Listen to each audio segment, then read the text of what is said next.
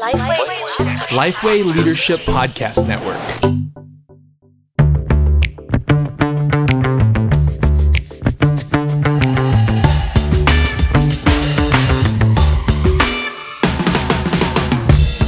G'day, I'm Derek Hanna. And I'm Scott Sanders. Welcome to The One Thing, a podcast designed to give you one solid, practical tip for gospel-centered ministry every week. Welcome, Scott. Oh, it's great to be here, Derek. Pumped for Reach Australia next week. I'm so looking forward to Reach Australia next week. Feels like, the beginning of a new thing. It is the beginning of a new thing, but it's a continuance of a existing thing as well. Old thing, new thing. Brilliant. Genius. All right, The One Thing's brought to you thanks to Geneva Push, the Australian Church Planting Network. We're also proudly part of the Lifeway Leadership Podcast Network, and we would encourage you to check out our network page, iTunes. Quality Christian podcasts on there. But for now, you've pressed play on episode 62 of The One Thing, your first hire. Now, this is a really important topic. Now, a lot of people are asking the question, how do I make the decision about the first hire? Particularly important in a church plant because it can, in some ways, sort of make or break, the growth of your church. So it's a very important thing to get right. All right. So here I am, senior pastor. Church has grown the last few years. We're at the point of we're going to put someone on. I'm going to start with what are the mistakes that you have seen people make? Let's start there. Always good to start with the negative. That's how I give feedback to people. Yep. Some of the mistakes that I've seen is we've got the right person. So here's the right person. And so we craft a job description around this person. We don't do the hard work of actually interviewing them, putting together a framework for their role. Identifying if we actually need this position and this is the right position for the church life. So that's the first thing. We've got the right person. That person exists out there. It's just going to make my ministry the best. Yep. Second thing is we put too many expectations on it. That this person coming is going to be the solution to all the problems we've got. The reality is those problems are going to continue to exist because you've actually got to make changes to the way that you structure and do systems in your church.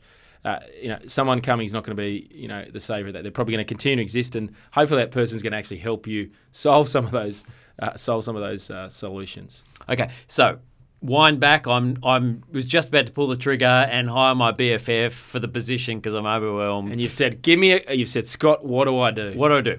Clean slate. Give me a framework. Okay, well, this is where I sit down with you, and I'm going to probably get a little bit nerdy. I'm going to use some big words.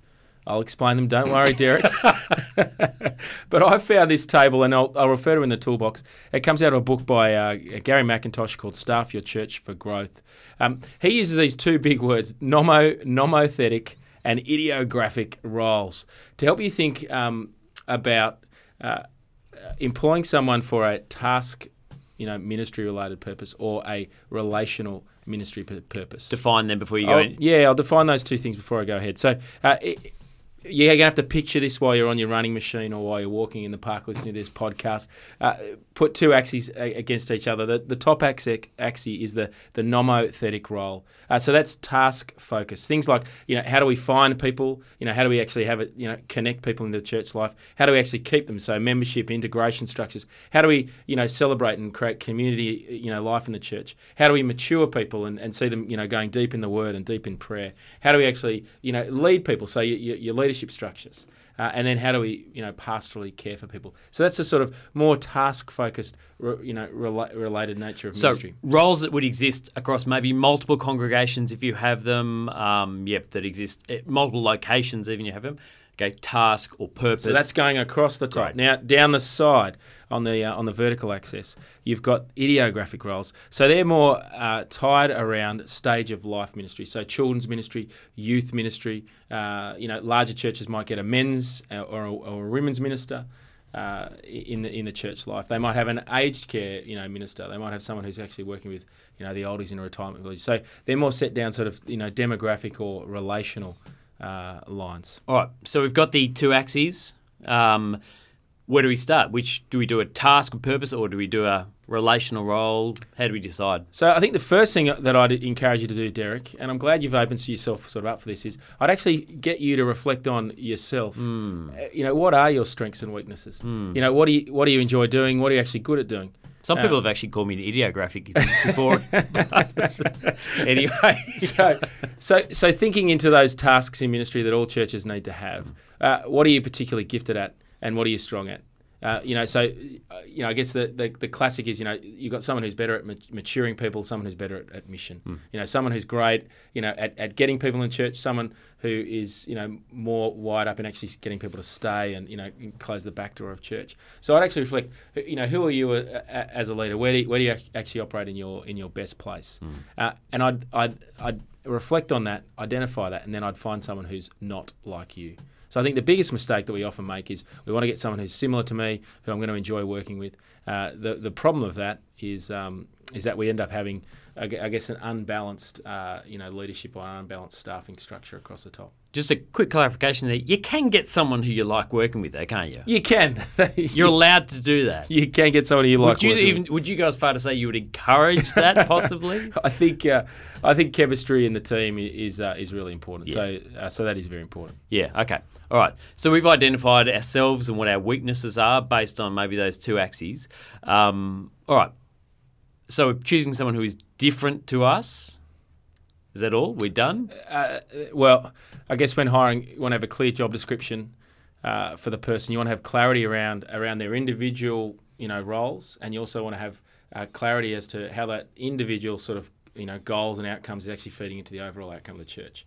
So I think one of the things I often see when, when employing our first hire, employing someone is we don't have those processes in place. We kind of know what, what's required to plan a church. We know what, a senior minister is required to do. We actually don't do the work of actually clarifying, well, what do we want this person to do? That's a great opportunity for you also to reflect on your own role. Given that you were probably across all those tasks in the church, now you can actually hone in and identify, well, what is it specifically now that I have to do now that I've actually got, a staff team. Yep, that's good. Because often, we'll throw the toolbox in a second, but often the situation I've seen is where you have a guy who's overwhelmed, who employs someone who they like, and the role description that they end up actually functionally having is doing all the stuff that the senior minister doesn't want to do, or the overflow of that. And they're usually a talented person who just gets, the throwaways from that. But what I want to dig into after we look at the toolbox in a second is how it is. Give me some characteristics you would be looking for in your first hire, some principles for that. That's what I'm going to come back to you next. But let me give a plug for another one of our Lifeway Leadership Podcast Networks, EST Podcast with Sam Rayner, Micah Fries, and Josh King. Have you listened to that recently? You haven't, you, Scott? I have. It's one of my favourite podcasts. I really enjoy these guys. They're all established church ministers. They all know each other as well, so they've got a great rapport with each other. It's always rapport. Oh, you're so learned. And they always tackle really helpful topics like... Yeah, like ageism, church leadership, multi-generational leadership in churches, former current pastor friends. It is good. It's really helpful. So look it up at your favourite podcasting app. I only realised the other day, this is how slow I'm, Spotify does podcasts as well. It does. Jeez, I'm old. It's another channel. Another channel. All right, back to you. Let me get into the toolbox. Well, I think on this area, a really important book that you want to read is Gospel Coaching. We've just done a whole bunch of training sessions around the country on coaching. I reckon every church leader, that's team leader and ministry leader and senior pastor, needs to have a framework for helping coach people in their role. So that's the first thing I get you to read. Gospel Coaching book by Tom Wood and Scott Thomas. Second book is the book that I've referred to already called Gary McIntosh, called Staff Your Church for Growth. And we'll put a link to one of the graphics that I've been trying to paint a picture of in this podcast, helpfully or unhelpfully. And the final thing that I want to encourage you to do is I want you to do a reflection exercise. If you're just beginning to build a staff team, again, I've encouraged Derek to do this. What is your senior pastor's gift mix? And on what side of the continuum would you place your senior pastor? And then use that reflection exercise to, I guess, help you think about, well, what does this tell you about the next staff person that needs to be hired on your team? That's good. All right, let's dig into some of the principles, the characteristics you would be looking for as you look for a hire. Great. Well, I think one of the biggest mistakes that we're making at the moment is that we're actually not hiring leaders. What do I mean by that? I think it becomes more important for churches to hire leaders rather than doers. So people who can build teams, leaders who can actually work through others. We often focus on staff who are great at the ministry. any leader in church needs to, I guess, go through that sort of change and that transition from actually moving, off the ministry, so to speak, to actually working through others to see the ministry happens. So I think that's one of the key things that we're not looking for in that first hire. I think the other thing that we need to do is, I think, as you employ someone, you actually need to work through and wrestle with, how am I actually going to develop this leader as well. So just as important as that job description is actually a development plan. Over the next few years, as you hire that person, actually, what are the intentional things that we're going to do to actually invest in that leader and actually see them grow as a leader? What about if they leave you? You develop them to be so good that they go. Well, you better just to keep people in a box, Scott. We want to have. I think every church needs to have that sort of clarifying role. We want to be a sending church. I was just chatting with Gus, our operations manager, this morning. Speaking about one of our staff members who's got the opportunity to do some things. And I just made the comment to him. Well, part of keeping people on your team is casting that vision and reminding them of, hey, we're doing something that's really important and we need to have you. So again, the role of a senior leader in the church is actually to lead their staff. And part of leading staff is constantly re-envisaging, so they actually want to be part of the bus and get on with ministry across Australia. Yep. All right. Okay. Where do you find leaders from? Where do I find leaders? Well, I think what's often happen is it's just word of mouth.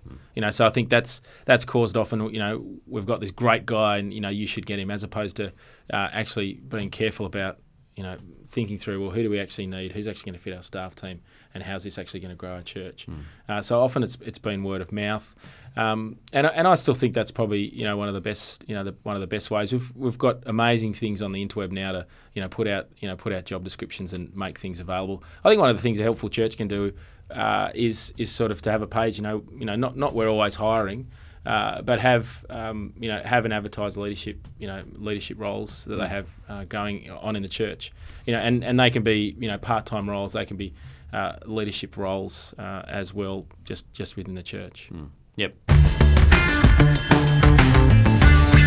We're going to tell you a bit about us, and you'll find out that we're just normal people. And then we're going to look at what God says a marriage is. And it's actually it's a beautiful picture. And we're going to look at some of the marriage research, which shows that marriages that work well actually fit really neatly of what the Bible says about marriage. That's Keith and Sarah Condy from Building a Safe and Strong Marriage. It's a biblically based course that uses the tenets of the Bible combined with current marriage research to help couples think through how to make their marriage better.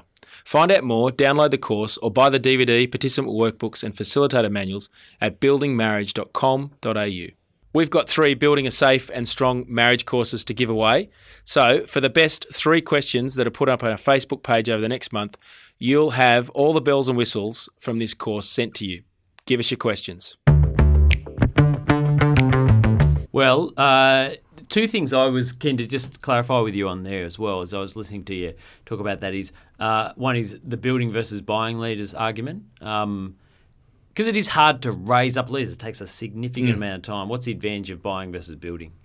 Yeah, the advantage of buying versus building is when you're building someone up in your staff team. Well, you know what you're getting, and often you can slowly bring them into a full-time role. So they're already probably in a part-time capacity, giving you 10 to 15 hours. You can slowly bring them into 3 days, 4 days, 5 days, and so you've got the opportunity to actually help them grow into that.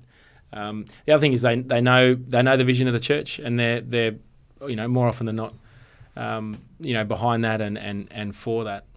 The advantage of that versus buying is that it does take time for someone to sort of build relationships and to get engaged in the church life, and often you don't know what you're getting.